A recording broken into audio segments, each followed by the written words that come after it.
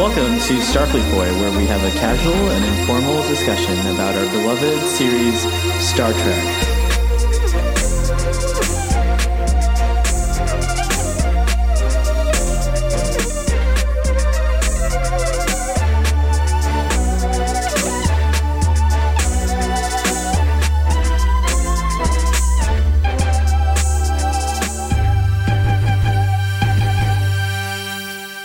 I'm going to start the hangout now, and I'm already doing my Starfleet Boy voice. That's awesome.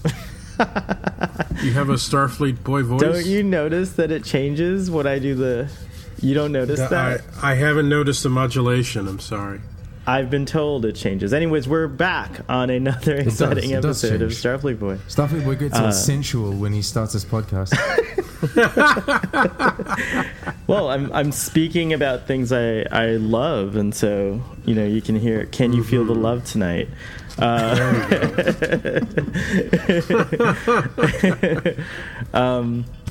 Welcome back to Trek on the Tubes. Sean, it's like TVs. You know how they say TVs William Shatner? Yeah, I've been getting a lot of TO2Ts in the comment section recently because people just can't be bothered writing Trek on the Tube. It's too long. But hello. My cat has discovered the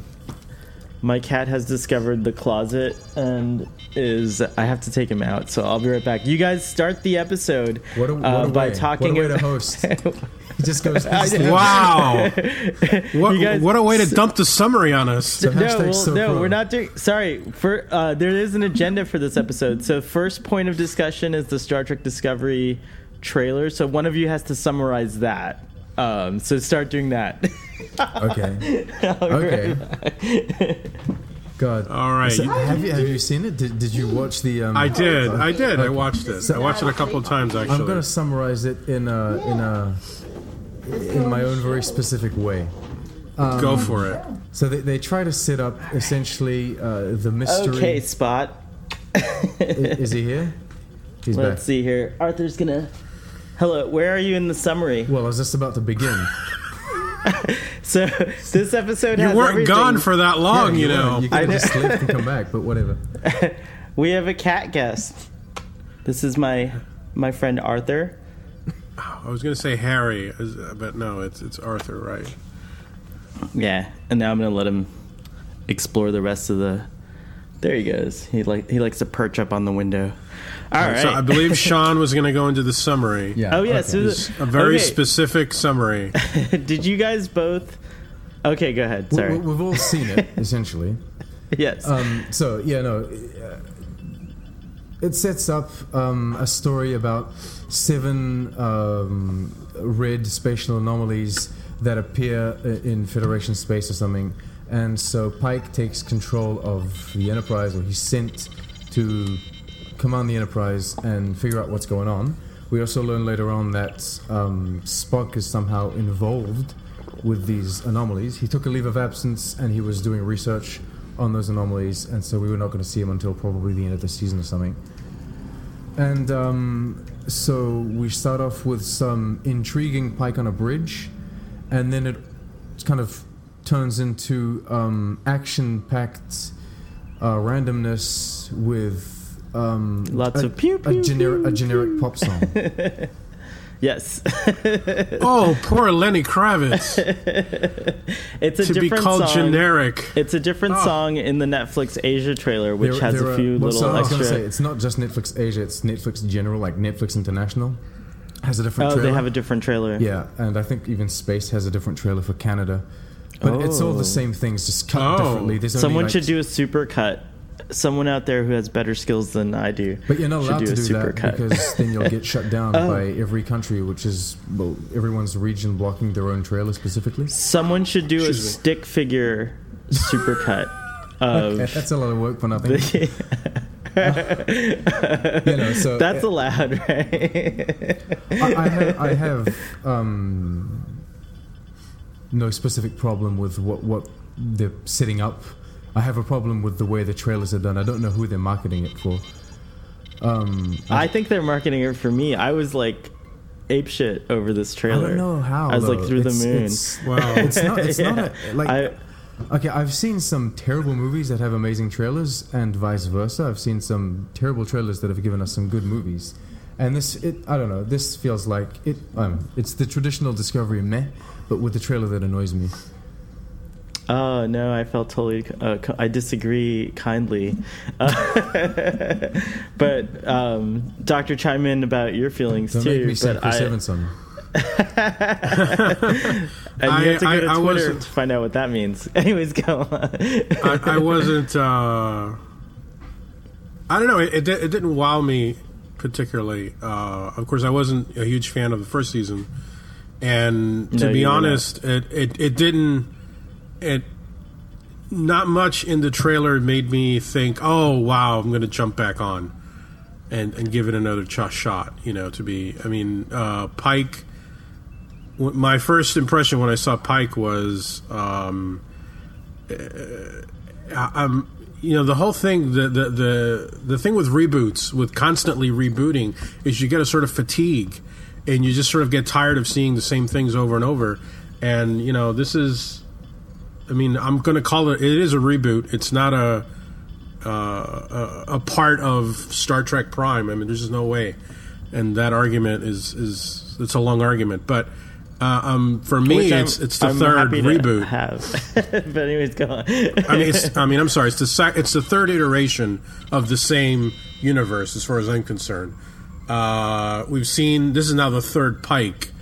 And I'm like, I'm just bored. Unless it offers something beyond the V'ger-like plot that it seems to be setting up, I don't know. I'm not really too excited. The humor also kind of caught me off guard. I'm not used to. This Star Trek is not. The humor is directly jacked from the Orville. The turbolift humor with the Saurian sneezing on the other guy. That's just classic Orville right there. Classic Orville. There's only been one season, but right. I'm glad that Star Trek's taking a stab at the goddamn Orville. I don't think that's a good idea. I don't think it's Star Trek is there for that. Yeah, Star Trek should be the leading show. They shouldn't be inspired by others. They should be inspiring others. And considering the Orville is a pale copy of TNG, you don't want to copy a pale copy. Right. Okay, so my expectations for Star Trek Discovery, are low in general compared to other things. So not lower than mine. No, obviously not. But but season 1 was such a drag. It was so depressing. With a few highlights, it was just like, can you just start again? And it feels. I think that's what excites me about the trailer, is that it feels like enough of starting again. I feel like, yeah. Sorry, Devil's Advocate. I think this is cut from episode 1 and 2 only. This feels like feels like it's just really what they've filmed and what they've kind of worked on visually, what they've done some posts on. So we haven't seen. I think ultimately at this stage. At this stage, they're trying to sell the show as best as they can. They really need the audience, right? Yeah. We can all agree on that, right? So, but what audience is it? It doesn't matter. The numbers is what matters. If you're just going to be really brutally honest, fans don't count at all. We're our opinions don't matter, but our number matters. It's how many subscribers. How many subscribers are there, et cetera, et cetera. If you happen to be a fan and you get to influence Star Trek in some way, that's awesome, which is what some of the writers and producers and people making this show are doing. But as far as what they're doing with this teaser is they're trying to entice people, and I have to say, it probably will work. It's an awesome teaser. All the depressing things about Star Trek Discovery aside, I think they are actually doing a good job marketing it, because I think this trailer is gonna grab the attention of a bunch of people, and it's fine, because among those sand, coal Tatooine numbers, there will be diamonds. So you gotta you gotta be happy about that. I mean, there will be people that watch Star Trek Discovery and go, oh, I wonder what more is there to Star Trek, and then they'll go and they'll discover the original series. I disagree 110%. No. I don't think people who watch this show are number one, and Doctor Who proves I didn't say everyone. Most I didn't say people, everyone. I said diamonds in the rough, right? Like here's the sand of Star Trek Discovery people, if you will, right? And among them, there will be people that even the cast members themselves, like, to use an example, like many of them, I think this is not I'm trying to remember Twitter, which is a lot to remember. There's a lot on Twitter, but if I'm not mistaken, Anthony Rapp went back and started watching Star Trek: The Next Generation and Star Trek. I think he'd already seen the original series. Because he's paid to. No, but the point is, no, you're not. He's paid to. He's going to be going to conventions. He's going to be a Star Trek personality. It's to fine, his advantage. That's still a new person that he genuinely loves Star Trek now.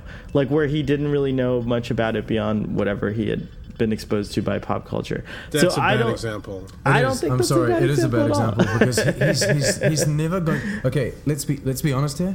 We love TNG, but there are some shit episodes. Oh yeah. Anthony Rapp is never going to sit up on stage and say, "Hey, look, the last episode I watched of TNG was this one, and it was bullshit." He's never going to say that. He's never going to say that. Well, because, I mean, he's more of a. I don't know. He might. He's a paid actor. And so he's watching this on his own time. He's not paid to watch them, but he's watching them on his own time, and he's doing it for his own benefit because he knows that he's going to be. Of course, he knows that he's going to be at conventions. He's going to need to talk about it, especially that he's got all this technobabble going on in his dialogue specifically. So he needs to, I just think that your speculation about whether Anthony Rapp would say his honest opinion or not, I think that's not something we can really argue about. Okay, how do we know? I changed my statement. I changed my statement to I don't think they're allowed to stand up on stage and say anything negative about any of the shows. So that's a different thing, and that's a shame because I think Star Trek. If I were running Star Trek, which would be amazing, by the way, Les Moonves, if you need someone to run Star Trek, I totally will take a very, very reasonable salary to do this for you. Just saying. But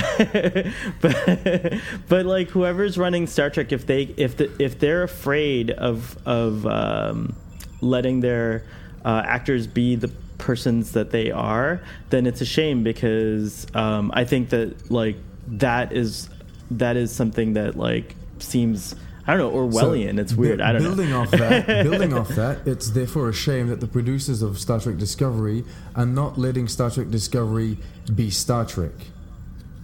Mm-hmm. I agree with that. Star Trek Discovery is a misrepresentation of what Star Trek is, and so that's why fans that discover Star Trek Discovery, very few of them will go back and watch the rest of Star Trek. And if they do, they will be disappointed by what they see. They won't take the time to see that the writing is better and that the stories are innovative, especially for the time for which they were released. They will just compare it to Discovery and say, there's missing this action, there's missing this CG, there's missing this. I don't know. It's not the same thing. I would agree with that, and I would just to bring it back to the Next Generation. Not yet. We have another segment after this. Yeah, sorry. This should be its own segment, perhaps. The poor people who are waiting for a review of the game. I'm actually minding the time, and I'm about to end the segment. So finish your thought, because you might have the closing. But I do believe that one of the things that when Rick Berman was running the franchise, as they say. Each show did act as a good gateway to the rest of the canon. If you started watching Star Trek with Star Trek: The Next Generation, it was an easy thing to do, to go back to the original show and appreciate it and watch it and see how it's part of a cohesive universe, despite the obvious special effect, leap in special effects or what have you. because of the visual aesthetics and even the style of acting and the style of stories. And I don't think, and it was maintained all the way, even into Enterprise. I mean, what you can say what you want about the value of Enterprise as a series to the whole canon, but if you watched Enterprise, you can see it fitting into this greater universe. And this is including the movies and everything, and the video games. Let's not even forget the video games. I enjoy Enterprise, but I hate Enterprise in terms of what it does to Star Trek. I actually have very strong feelings about Enterprise in the way that you feel about Star Trek Discovery. So I already got over this, like, emotional roller coaster. I'm glad to see you going through it, but I already got over this emotional roller coaster when Enterprise it's not came emotional. It's not emotional. It's visual. I value Enterprise to me, more now that Discovery Enterprise was abhorrent visually, because I thought there should never have been a flat screen, even though it doesn't make sense because we have flat screens in, when Enterprise was a TV show.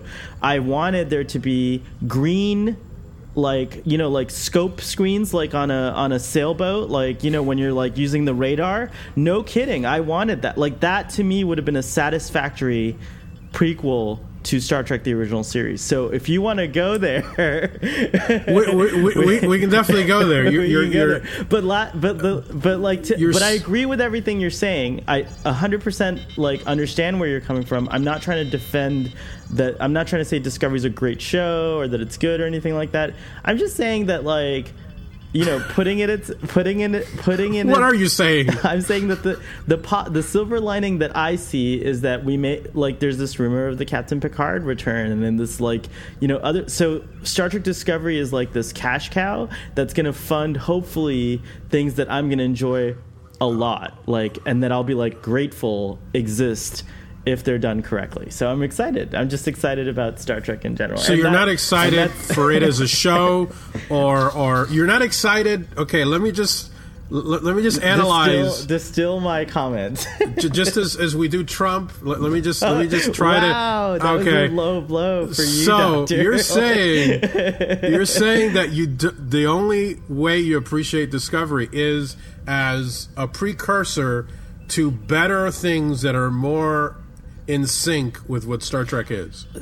This is obviously my opinion, and I wish someone at CBS would just create like a definitive statement to end the arguments that are going on. But my feeling is that Star Trek Discovery is a reimagining. I 50% enjoyed season 1, maybe 40% enjoyed season 1. Based on this trailer, I'm excited about season 2. I have no idea if it's going to be great, but it already feels a lot better than season 1, and that's basically all I'm saying. That is it. Nothing else. I hope, Sean, this is the way it was in high school. By the way, just so you know. I'm a great debater. I was into the debate team. This was high school. I hope sincerely that the trailer is a representation of the first episodes, and more to the point, a representation of what the 2 previous showrunners were doing. And I hope that Alex Kurtzman has a grander vision, because he's going in strong with 5 years, 4 TV shows. I hope that he has a closer vision to what we want Star Trek to be. And I hope that not only is he going to make Star Trek shows with Picard, with Khan, that are closer to Star Trek, but I hope that he's going to steer Discovery into that direction as well. So I hope that, like, they're not going to separate this season into 2 parts, I don't think, with only 13 episodes. But I do think that once we've passed episodes 5, 6, which is where Gretchen J. Berg and Aaron Harbert's left, I hope the direction is going to change. Because apparently they had to rewrite a lot of the episodes because of budget issues. And so if you're going to rewrite episodes, rewrite them good. Rewrite them the way that Star Trek should be. It's going to be really fun to see what happens. Okay, so do we agree that that's the end of the Star Trek Discovery trailer breaking news discussion? Yes. So say we all. And CBS, I have a marketing advice to you. Reimagining will probably be the most accepted term for Star Trek Discovery if you wanted to spin the differences in that direction. It's just a reimagining. let's reimagine everything. Let's reimagine Starfleet. Star Trek is unique in the way that it's established that it has multiple timelines. It's the only franchise in the world that has multiple timelines, which is essentially... So take advantage of it. It's a scapegoat for anything that you ever do. Take advantage of that bullshit. All right? Yeah. Make it another timeline. Absolutely. I think that would truly end all these discussions. You have the tool. It really would. Given to you. Just use it. Yeah. Right. That everyone's accepted. And it was employed. Yeah, it was employed so well in the J.J. Abrams. And people love that shit, including myself, Amazing, as I ordered the XL movies, 2009. Right. And we're totally fine with that. We're totally fine with that. It's so simple. So speaking of segment 2, so I wanted to give an update because in the last 2 episodes of Starfleet Boy, I was super excited. I was going to go meet William Shatner. Sir William Shatner. No, I'm just kidding. He's not a sir, but why not? Can he not be? a British subject, sir. What's that? Can he be? Not a British subject. No, he's not a British subject. He's Canadian. He's Canadian. But no, that's part of the Commonwealth. But I don't believe. Yeah, but you can receive the High Order of the Bath. You can be knighted. Sir Edmund Hillary is a New Zealander, and he's knighted. Well, he was. Oh, I didn't know that. So you can be part of the Commonwealth and be knighted. I hope so. I plan to be knighted one day. This is a new Starfleet. All right. This is a new. This is a new. I didn't know this. Yes, and foreigners can be too. I think Bill Clinton might be a knight, or I forget who it was. But it's like the High Order of the Bath. You're basically the attendant to the bath room. Like you stand outside. If you had to take your spot in the royal household, it would be like, attending to the bath. But I can see him rubbing his eyes in absolute despair. Like, what is going on? What is he talking about? but anyways, so I was really excited that I talked about it on 2 episodes, that I was going to go and try to get a photo with the great William Shatner, who, by the way, there's a new mission on Starfleet Boy, which is to petition for his knighthood. So we're gonna start that mission today officially. The petition for William Shatner's knighthood starts today. Anyways, so I went up to Fort Lauderdale, which for anyone who doesn't live in Florida, to give you a context, it's like an hour north of where I reside. And when I got there, the parking was like the end of a drag queen performance. It was like terrible. There's a better word, shit show. It was a shit show. So anyways, we finally found parking like far away from the venue, and then we took an Uber to the venue. But I was safe because my time slot for William Shatner photo was 5:20, and we got there we got in at about 4:50 p.m. So I'm running, trying to get there. But my sister had to come along. So, well, she didn't have to. I invited her along. That's such a brotherly thing to say. She had to come along. But anyways, I invited her along, and she wanted to be in the photo. I wanted her to be in the photo, and she wanted to be in the photo. So we got there on time, and the attendant informed me that Mr. William Shatner had already left the building. And I was like, but online it says the photo's at 5:20. I was like trying to argue like if it would make any kind of difference. It's like, hold on, sir, we're gonna call him now, and he's gonna turn around and come back for you, right? But anyways, I did my inquiry, and so apparently the schedule had changed because he had to get an earlier flight out. Which, I mean, he's in his 80s. I imagine if you get tired, you just want to go home. Is he 80s? Is he 80 something? Yeah, I'm pretty sure William Shatner's in his 80s. Like 86, isn't he? Wow. I think so. I'm going to Google that. He 86. I don't want to make him he 86 older on out of there. Wow. He's 87. He's 87. God. So yeah, I think he does a yeoman's work in terms of meeting people. Like for that age, I would just want to be retired. I wouldn't want to like do any of the things William I love Shatner, his 87-year-old does. tweets. Yeah, he's a wonderful tweeter. Hey, Star Trek doesn't stop him from saying what's on his mind. Anyways, Nothing can stop William Shatner from saying what's on his mind. He also blocked Jason Isaacs, right? I know the drama is so compelling. Yeah, he's just like William Shatner gives no shits or fucks or whatever you want to say. I love him. I love him. He's all over those people that compare social justice warriors to the movement of the 60s. He's just trashing them. It's amazing.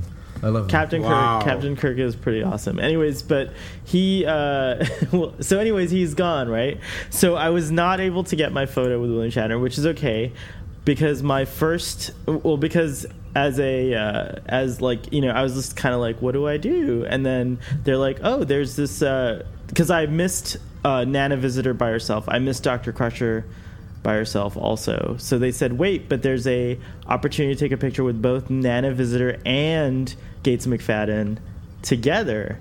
And I was like, what? So they just transferred my ticket to that. That's cool. Yeah, That's cool. That's cool. And I'm not allowed to post this photo online because my sister doesn't like the way she looks in it.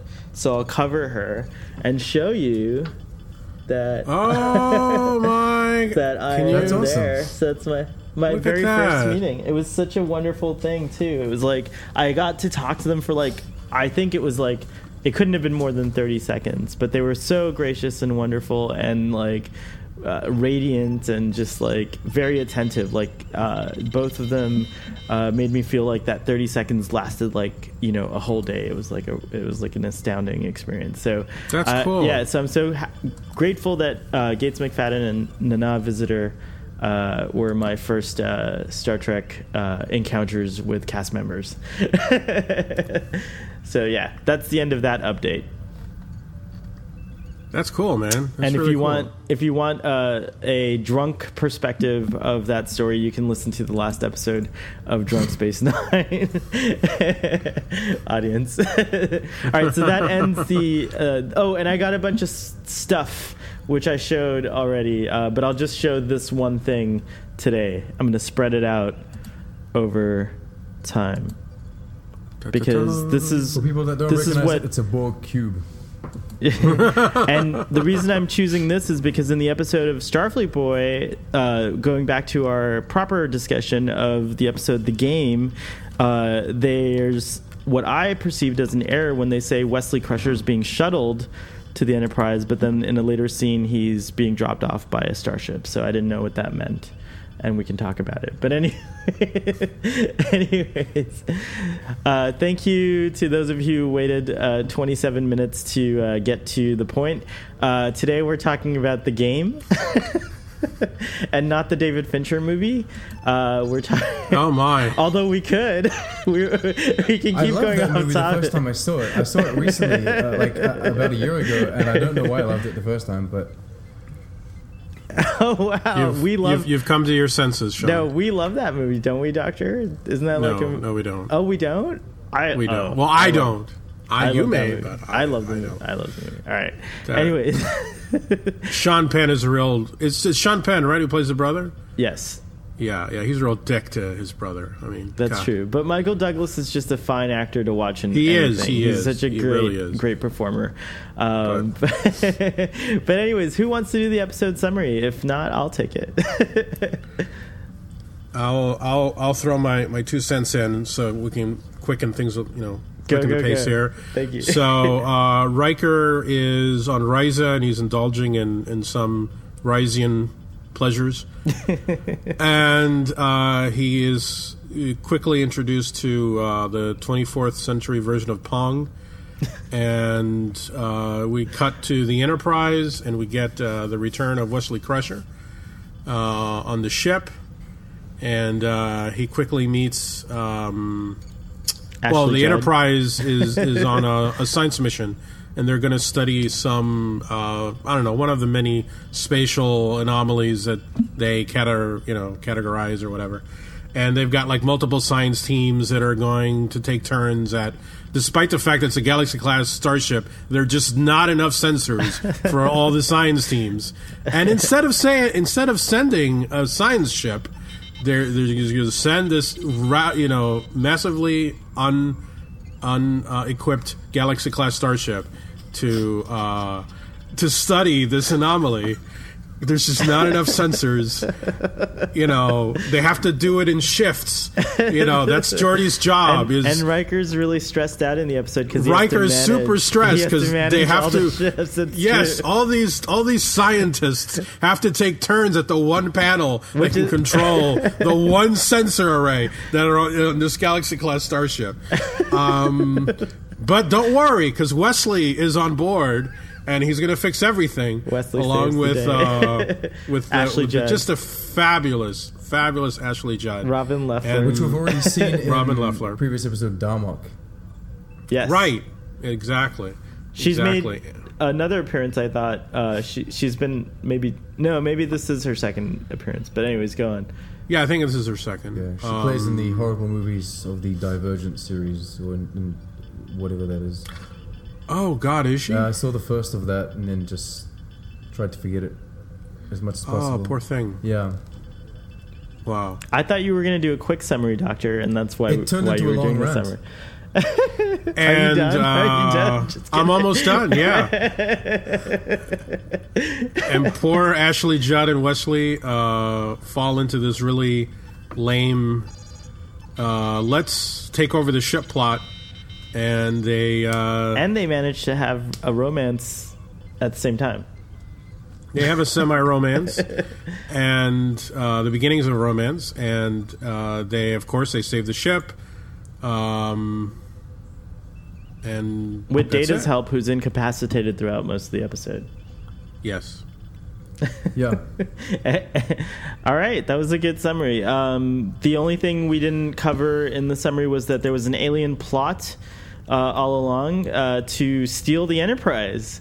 That was covered in the statement. Another lame attempt at taking over the ship. Oh, you did. No, you're Yeah. Starfleet Boy needs to re-listen to it. The game was a disguise. It is another Wesley Saves the Enterprise episode, and that's something that I thought was probably the worst thing about this episode, because here you have returning Wesley Crusher. He's a little older. There's all these opportunities to kind of do something new with his character, but they just go back to the same routine. And it all pivots on the most ridiculous moment in like TV history, right? Essentially, there's a game that's been introduced on the ship, and okay, fine. Everyone's being a bit weird about it. They're being annoying about it. It's not as annoying. They're having orgasms everywhere. It is really weird. It's like okay, but it's not as annoying as fidget spinners, right? Okay, it's essentially just a game that everyone likes, and then so two teenagers are sitting in the bar, and one of them says, "Hey, we should try it," and his reaction automatically is, "I don't know. I gotta run some tests." Why are you suspicious of a game? There's absolutely no reason. I think nothing. No, but honestly, I think that justified that. If I saw someone playing a game and orgasming every 5 minutes, I would be suspicious as well. You would be the first one to try and jump into that game. No, I really would not. I swear, I would not. I would definitely not. You don't know me, sir. How dare you judge me? How dare you? No, I really would. I could really. Come on.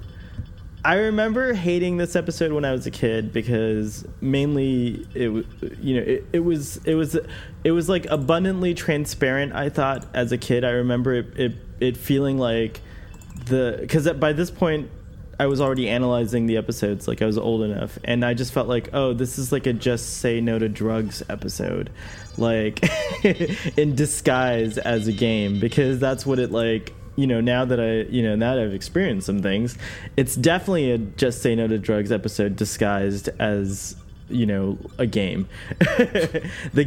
Everyone's addicted to the game. They're spending all their free time, which is pretty impressive, by the way, that no one went like so bad that they stopped playing the game. They stopped doing life at all. Like, it seemed like people were still doing their jobs, which is really weird. But I guess that's because the programming of the game was to get you addicted so much that you would follow these like subliminal orders that were being placed in your head to take the ship to this point. So I thought it was like cool in that respect from a science fiction standpoint. Like it was a great way to hijack a starship. I just thought it was executed really badly. I think there could have been other ways that they brainwashed the crew, which is essentially what the game was trying to do.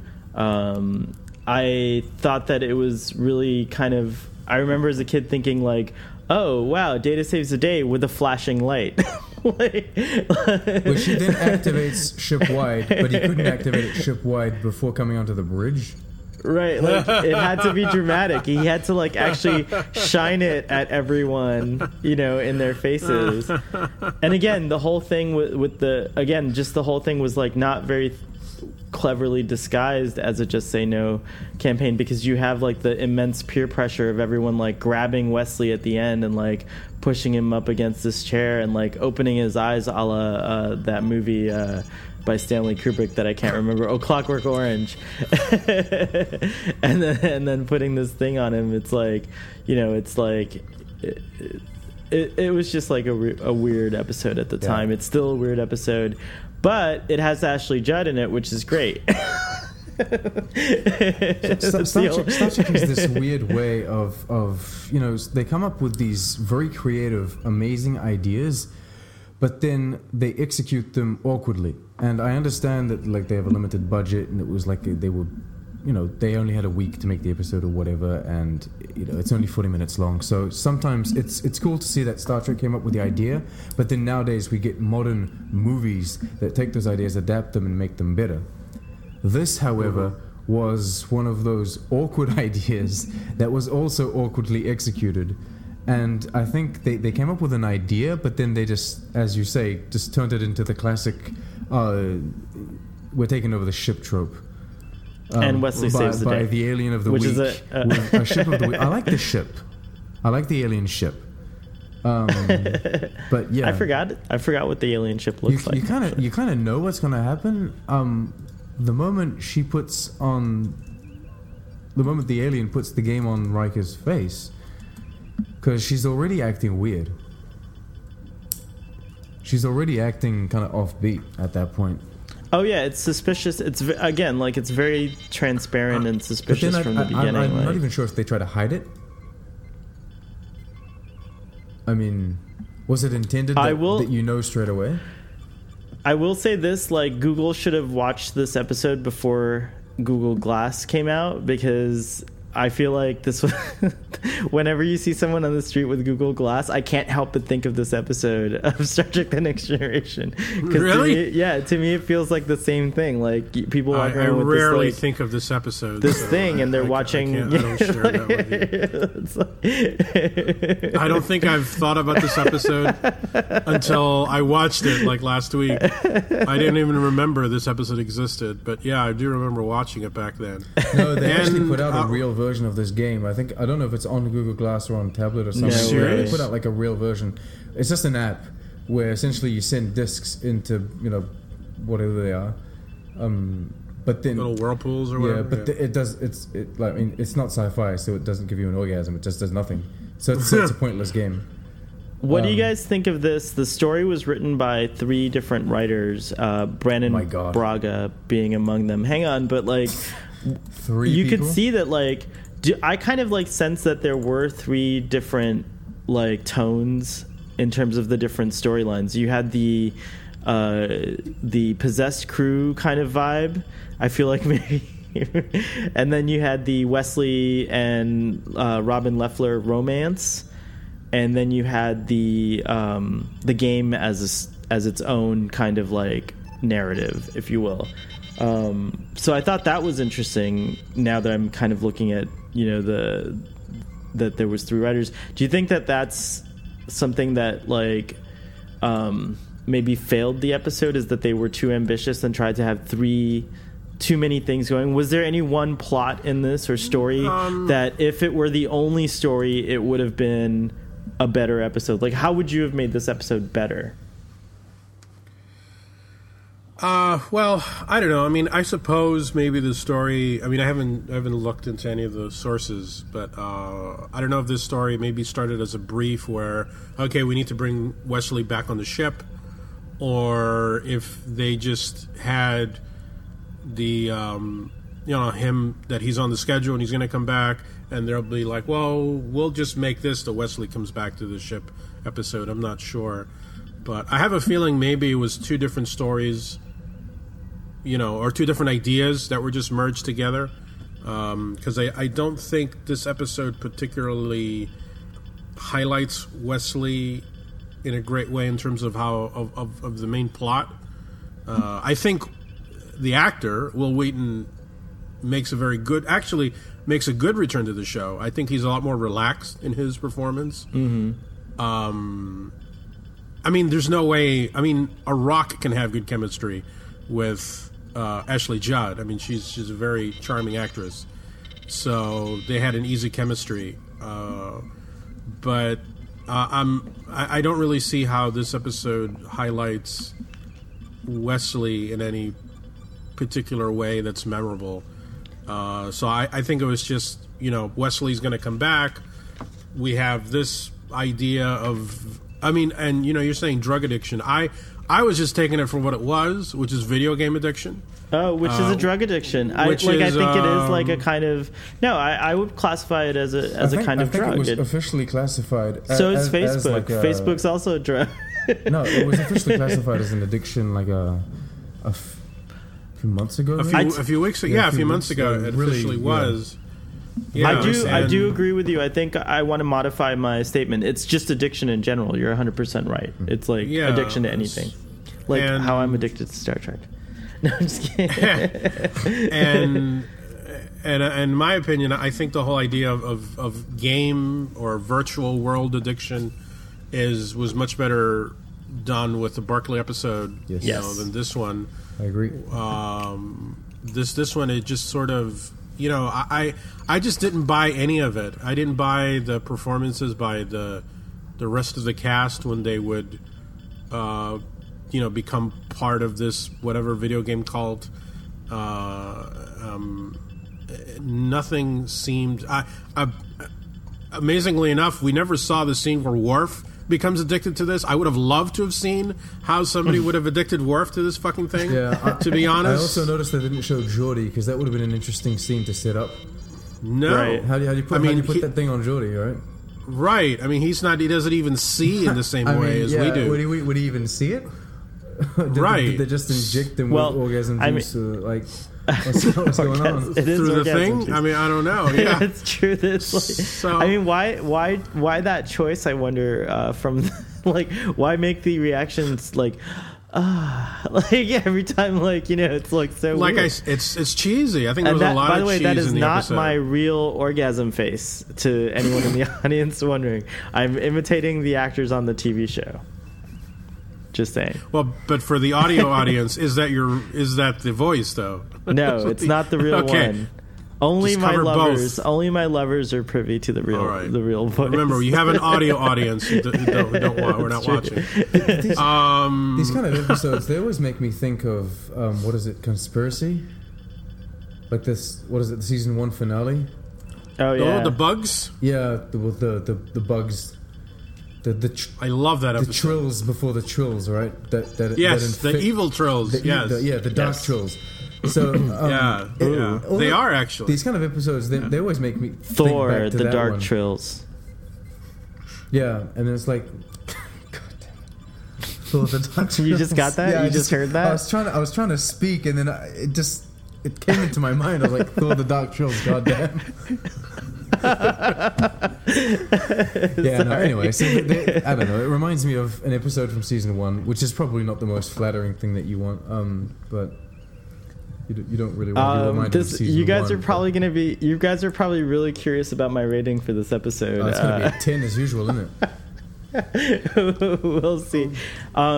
There was something that did bump the rating up in my mind as I was watching the show, is something I completely forgot about, and I think it's the one redeeming moment the only reason I would ever think about this episode is because in the scene where Wesley and Picard are having their tea, my God. they mention Boothby, which is a really cool reference to the next time we see Wesley, which is a much better episode for Wesley, the trial and all that, the whole thing at Starfleet Academy. So, which actually, that future episode is what inspired people to wonder, I think, how awesome would it be if there was a show set at Starfleet Academy? So people were already talking about this way back in the TNG days, I recall. So that's kind of a cool, it's been a teen cool dream thing for years.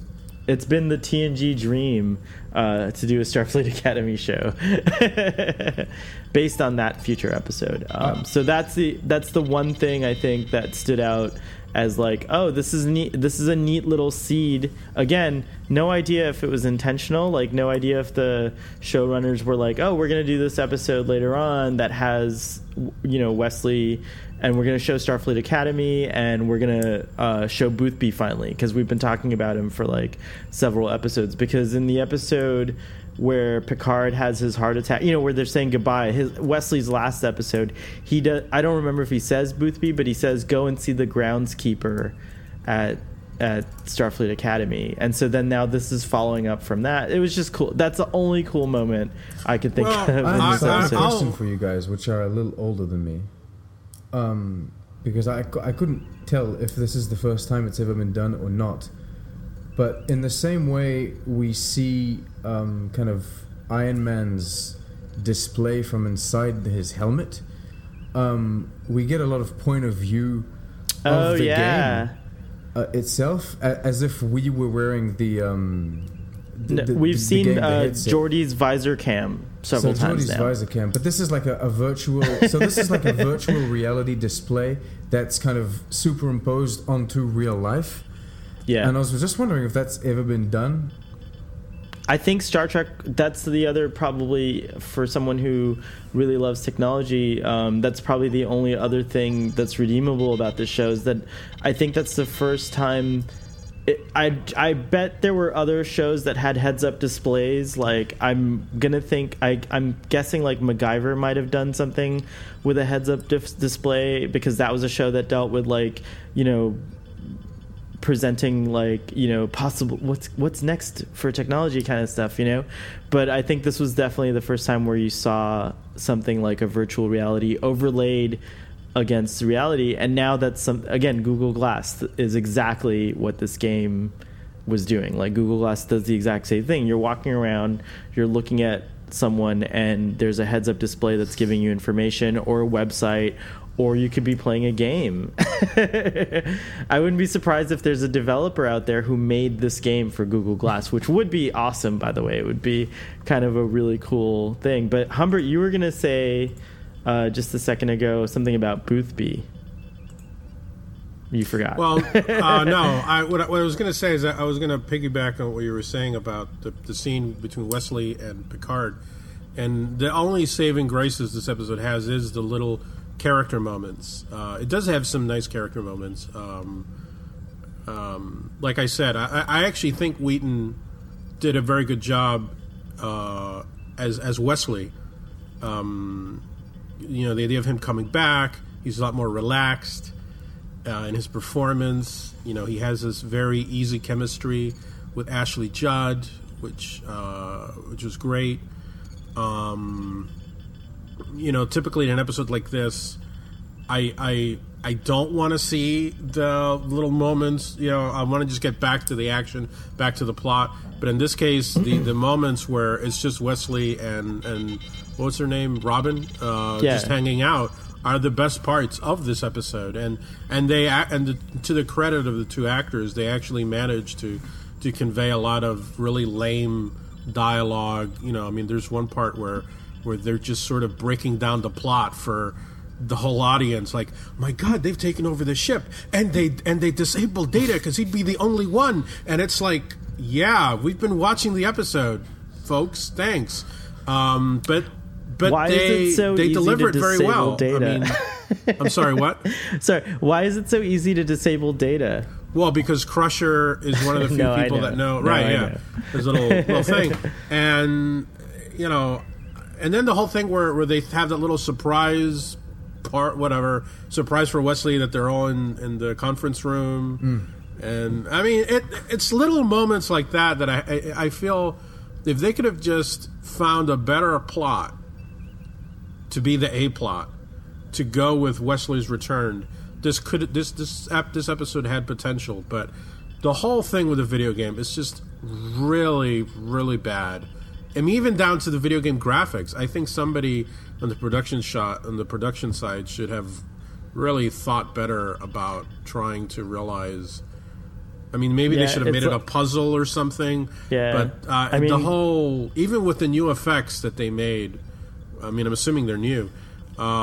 It just looks. It doesn't even look like something somebody would really play. And it looked weird because of.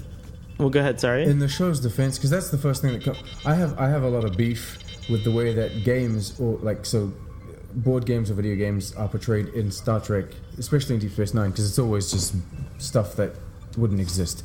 No one would play that. It's not a real game. It's not realistic. I play a lot of board games. I've played a lot of video games. I know what they are, and the way they represent that on screen is never good. In the defense of this episode, you're totally in particular, thinking from a human perspective. Just saying. Anyways, go on. Still, a game has to be a game. I mean, usually they're not. In DS9, there's an episode where it's just a ball, right? Anyway. In this episode particularly, I don't think the idea was to make a game. I think the aliens just created some just cheesy thing where once you get the person to put the disc in the tube the first time, they're already screwed. So there was no point in developing an actual game that looked like a game or that had to function like a game. It was just find an excuse to get the guy, or to get the person to put the disc in the tube, and then that's it. Right. So right. I can kind of understand why it's lame. On screen, it doesn't translate very well. When you're watching it, it kind of looks ugly. Yeah, I agree with yeah, that. it's true.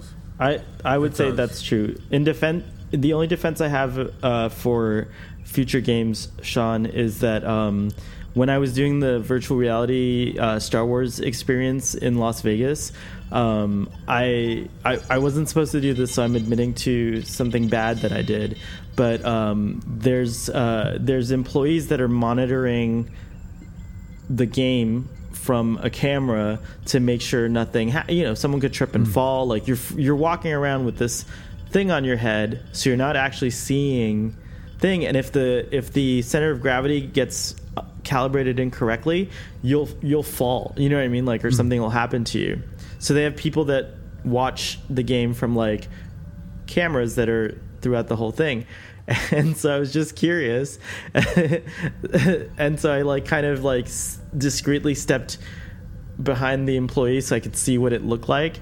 And I can tell you that it doesn't look like, it looks insane. Like, it looks like a very bizarre thing, like watching people like, stumbling around in, in these rooms and like walking around. But in the experience itself, the virtual reality experience, it's not awkward at all. It feels real, and it feels like nothing else. Like, it is truly a unique experience. So all I can say about that is that, like, yes, from our perspective as an audience, like a ball might, and someone rubbing it while it makes music, you're like, what's the game? What is that game? Or like, why is that even a game?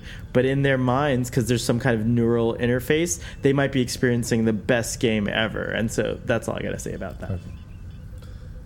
Okay. I can accept your excuse for just bad prop design, but whatever. I have a question for you guys, actually.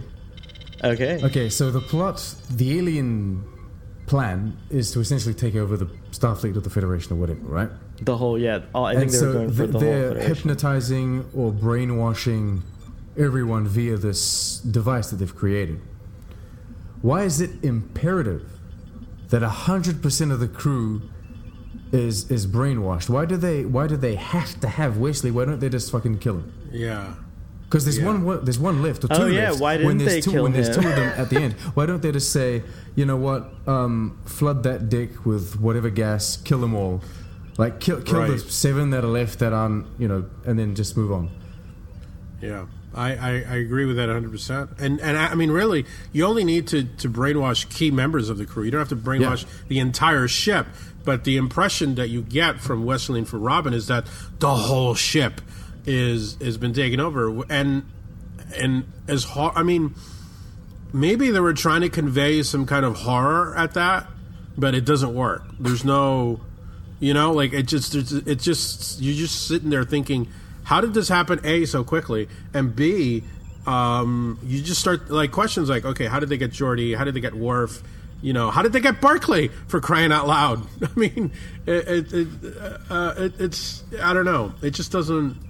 It doesn't work for me. I think this game plot would have worked a lot better because I do remember something else about the episode that was, again, I guess in its little chunk, really clever. But if it was the Romulans doing this, it would have been a million times more believable because we've already had the Romulans like messing around and stuff like this. You know what I mean? But like this alien species comes out of nowhere. All of a sudden, they have this out of nowhere, they have this exquisite plan to take over Starfleet. and you did not suspect us. Where's Section 31, man? And Section 31's asleep here, man. And then we never see them. Movie, right? Bring them back. And then we never see them again or hear from them. Like, I would imagine that, like, Starfleet, if it was me, like, I would dispatch a fleet and be like, yo, what the fuck? Like, WTF, like, we're gonna be like monitoring you very closely from now on. But I guess the one thing, again, not executed in the best way, but like, I do like, you guys made me think about the technology even more. And in the episode, Wesley and Robin were Ensign Leffler were in this lab, like one of these labs that Riker was pissed or stressed about booking, but they were in this lab, and they basically, what they did to figure out what the game was doing to the crew was they created a virtual model of the brain. And then they saw that the game was triggering the pleasure centers of the brain, hence why everyone was having an orgasm. And so that's how it brainwashed you, is that like it would encourage you to think a certain way, or like to accept these commands perhaps that were being subliminally put in your mind by rewarding you in this way. And so you always want the reward, so you're always going to think that way, which is good idea, right? Again, going back to addiction. But I think that, like, to what you were saying, Sean, is that, like, another twist on why is it imperative that everyone get addicted.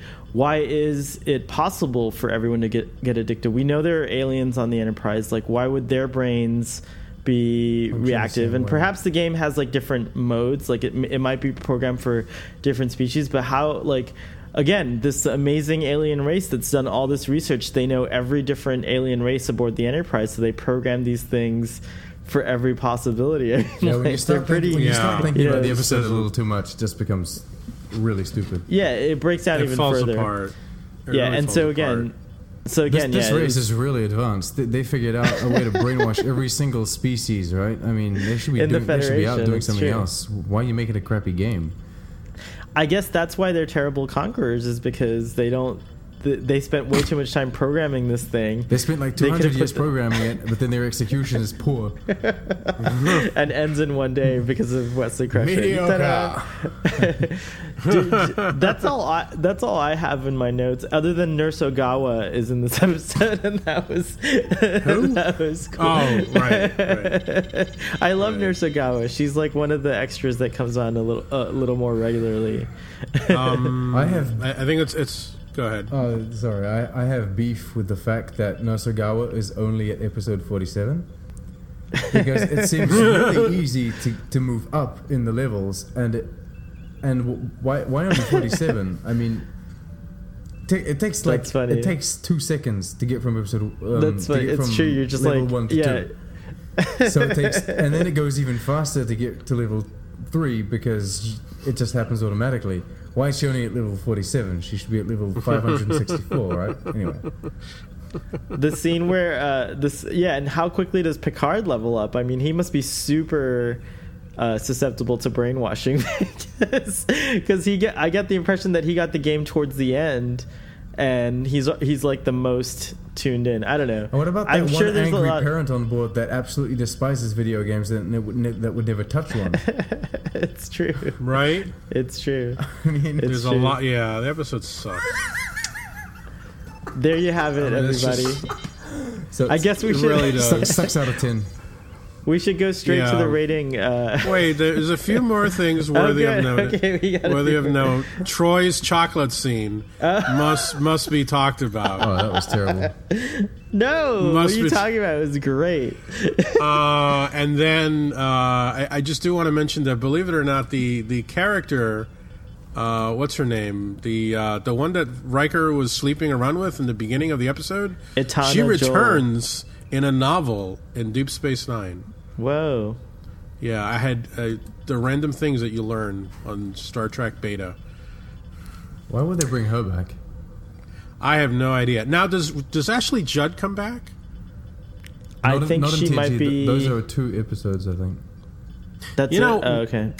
Okay, why doesn't she ever come back? That's a real shame that she never. She got famous after this. That's what happened. Well, I think it's a shame that she didn't come back. She watched this episode. That's what happened. Yeah, right. She does feature in a couple of comics, the character, and according to the novelization of All Good Things, she was still serving aboard the Enterprise as late as 2370. I have no idea what season that is. But she later on her character later on goes to the Star Trek New Frontier novels, which are the ones that Peter David wrote, where it's a whole, it's like we never see those people realized on screen, of course. But it was the first time Star Trek ever attempted a book series where you don't have, you don't have characters that were previously seen on screen. But she was a part of that crew, so just wanted to give my little Ashley Judd moment. Very nice. I do want to call out, since she was mentioned, Catherine Moffat, who played the Riker's alien dealer in this episode.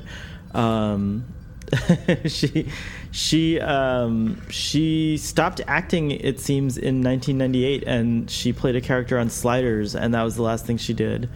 Oh my. Which, by the way, it is it's strange how Starfleet Boy's mind works. Going back to the Discovery trailer for a second, it was also announced, there were announcements, and one of them is that Rebecca Romijn, formerly Rebecca Romijn Stamos, will be playing number one on the show, which I'm excited about because I like Rebecca Romijn. I got a thumbs up from Trek on the Tube as well, and probably from you, Humbert. Anyways, she was formerly Rebecca Romijn Stamos, but she's currently Rebecca Romijn O'Connell because she's married to Jerry O'Connell, who was on the show Sliders. And he was also on that show My Secret Identity that was filmed in Canada that you were shocked about, Sean, which made you realize I liked Star Trek stuff. So there's a weird tie-in with... And you got one more. You got one more to go. Come on, bring it home. You know it's a hell. Jerry O'Connell and Will Wheaton starred together in... What show? Stand By Me. Oh, that's right. Oh, my God. The movie Stand By Me. That's true. Holy shiitake mushrooms. That was really good, Doctor. Nice tying up my loose end there. Very nice. I thought, because my mind was still on this actress, because she did Sliders. That was the last thing she did, but you'll be interested to know that she also did Babylon 5. She was also on the Iron Man TV series, the Fantastic Four TV series. Oh, those are animated shows. Animated, right? That's voice work. She was on Star Trek Deep Space Nine. And then she is also in Simon and Simon, I think, which is the only other thing that Simon and Simon. TJ Hooker, so she worked with Shatner. So Catherine Moffat has been everywhere. All right. Can we say that the episode sucks now? Yes, we can say that this episode sucks. But I want to give the rating first because you guys never believe me. So this episode gets a 2 from me. Wow. Sean's like, what? Wow. I don't know if I've ever seen you. Yeah, I've never seen you give it a wasn't 2. expecting that at all. No, I don't think I've ever given an episode of I'm TNG a mind-blown. 2, but I don't know because I'm we don't have a drugged. database person. What's that? I'm mind blown. You've drugged me.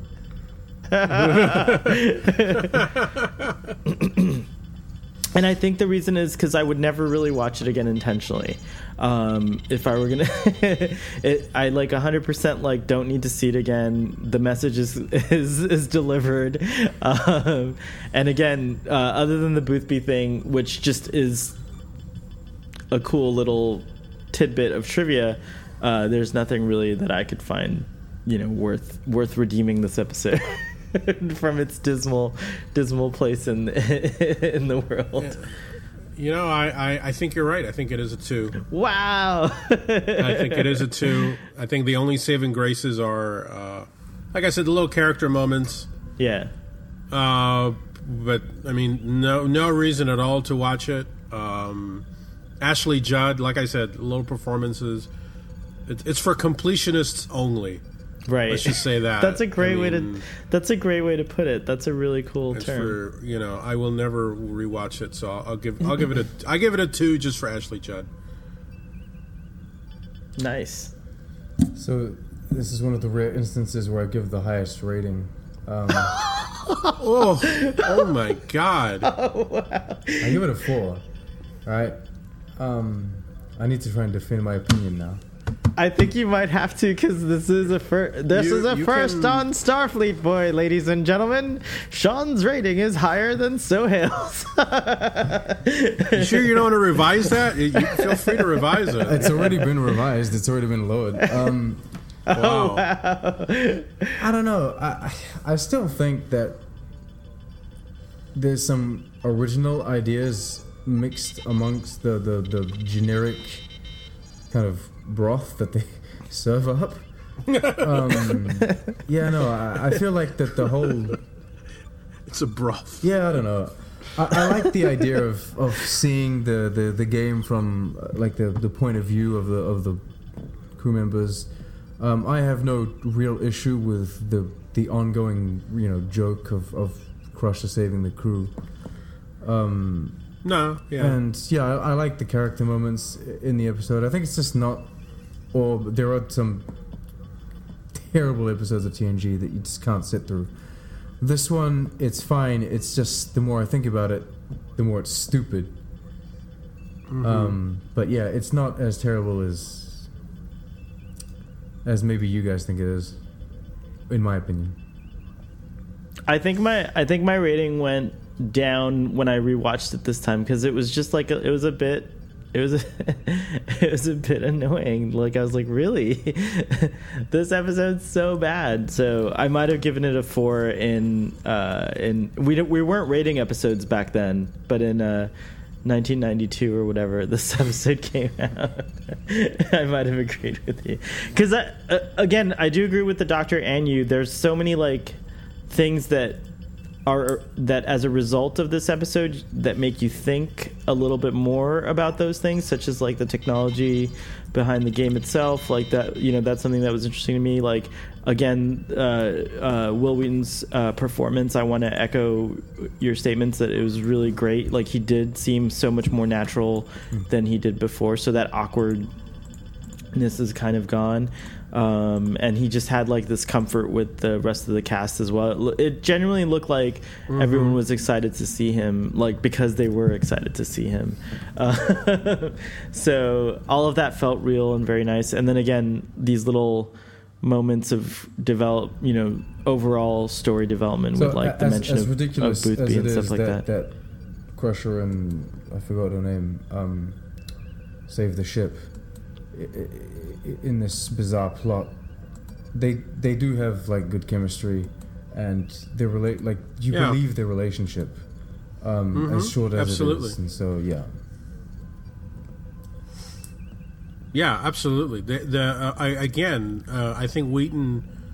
I mean, I don't remember the full story about why he left and all that stuff, but I think this episode proves that there was life in the character.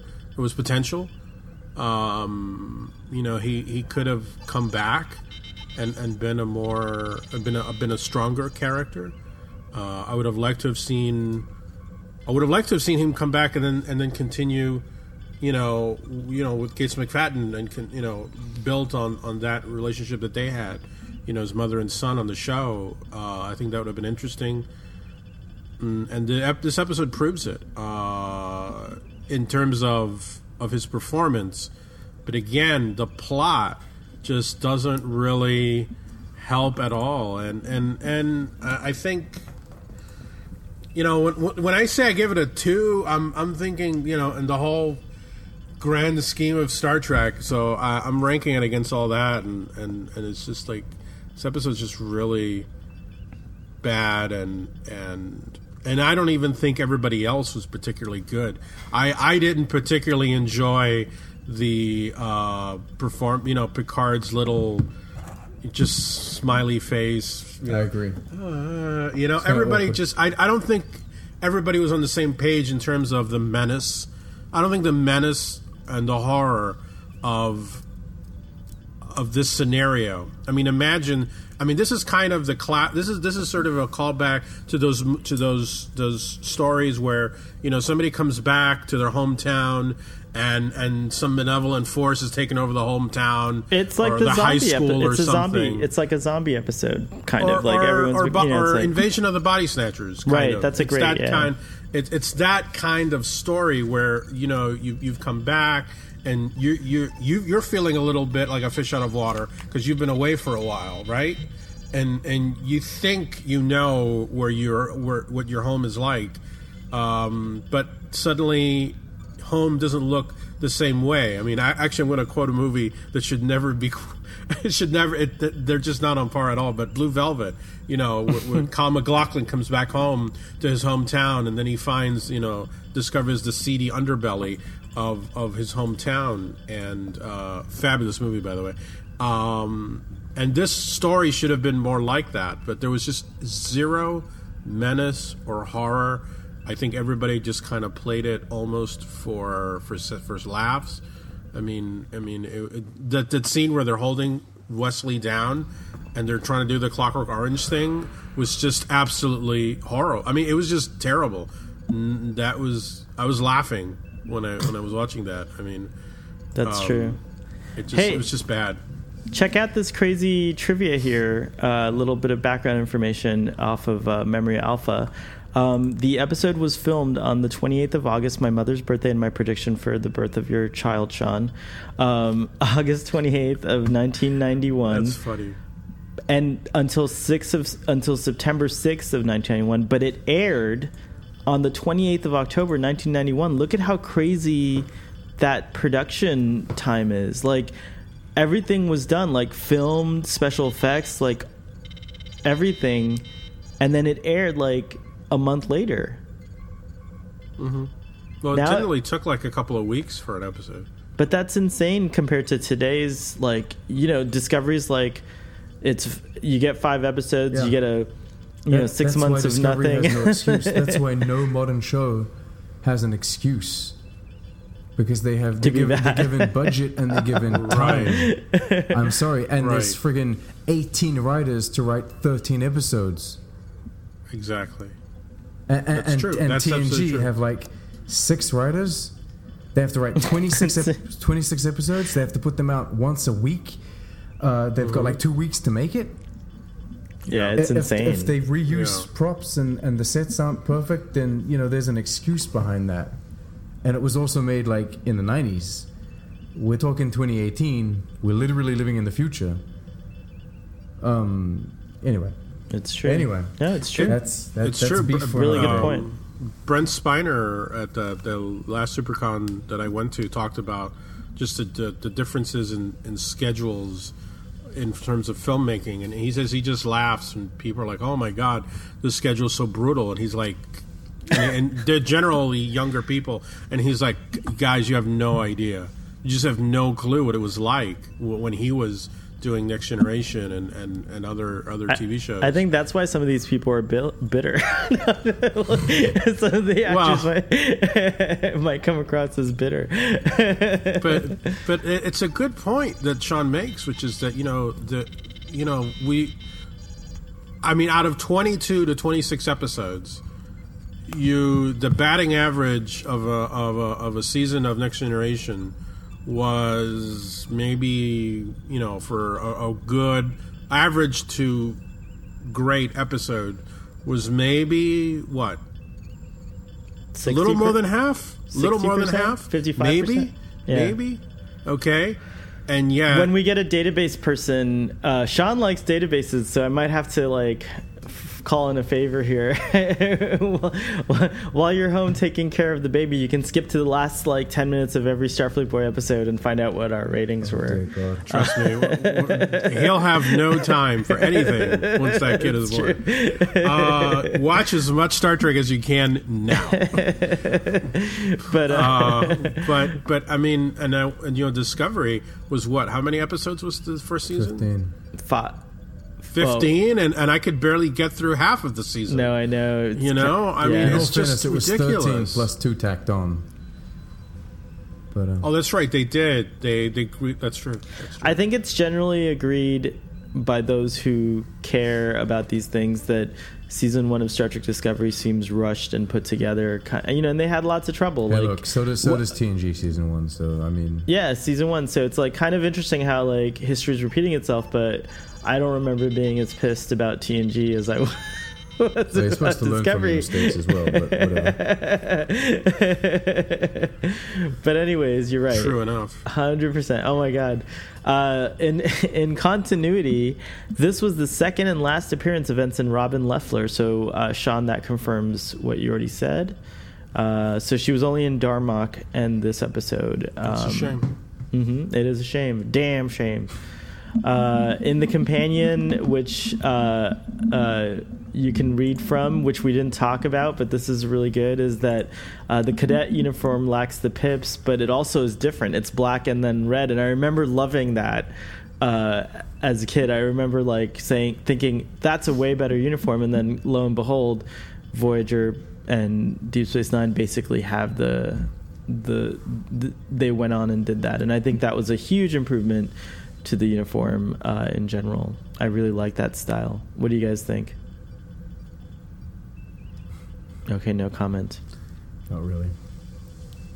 Data references the events of Data's Day when he tells Wesley that his mother recently taught him how to dance. We already talked about Boothby.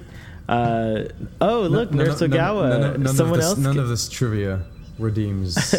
Wait. The plot.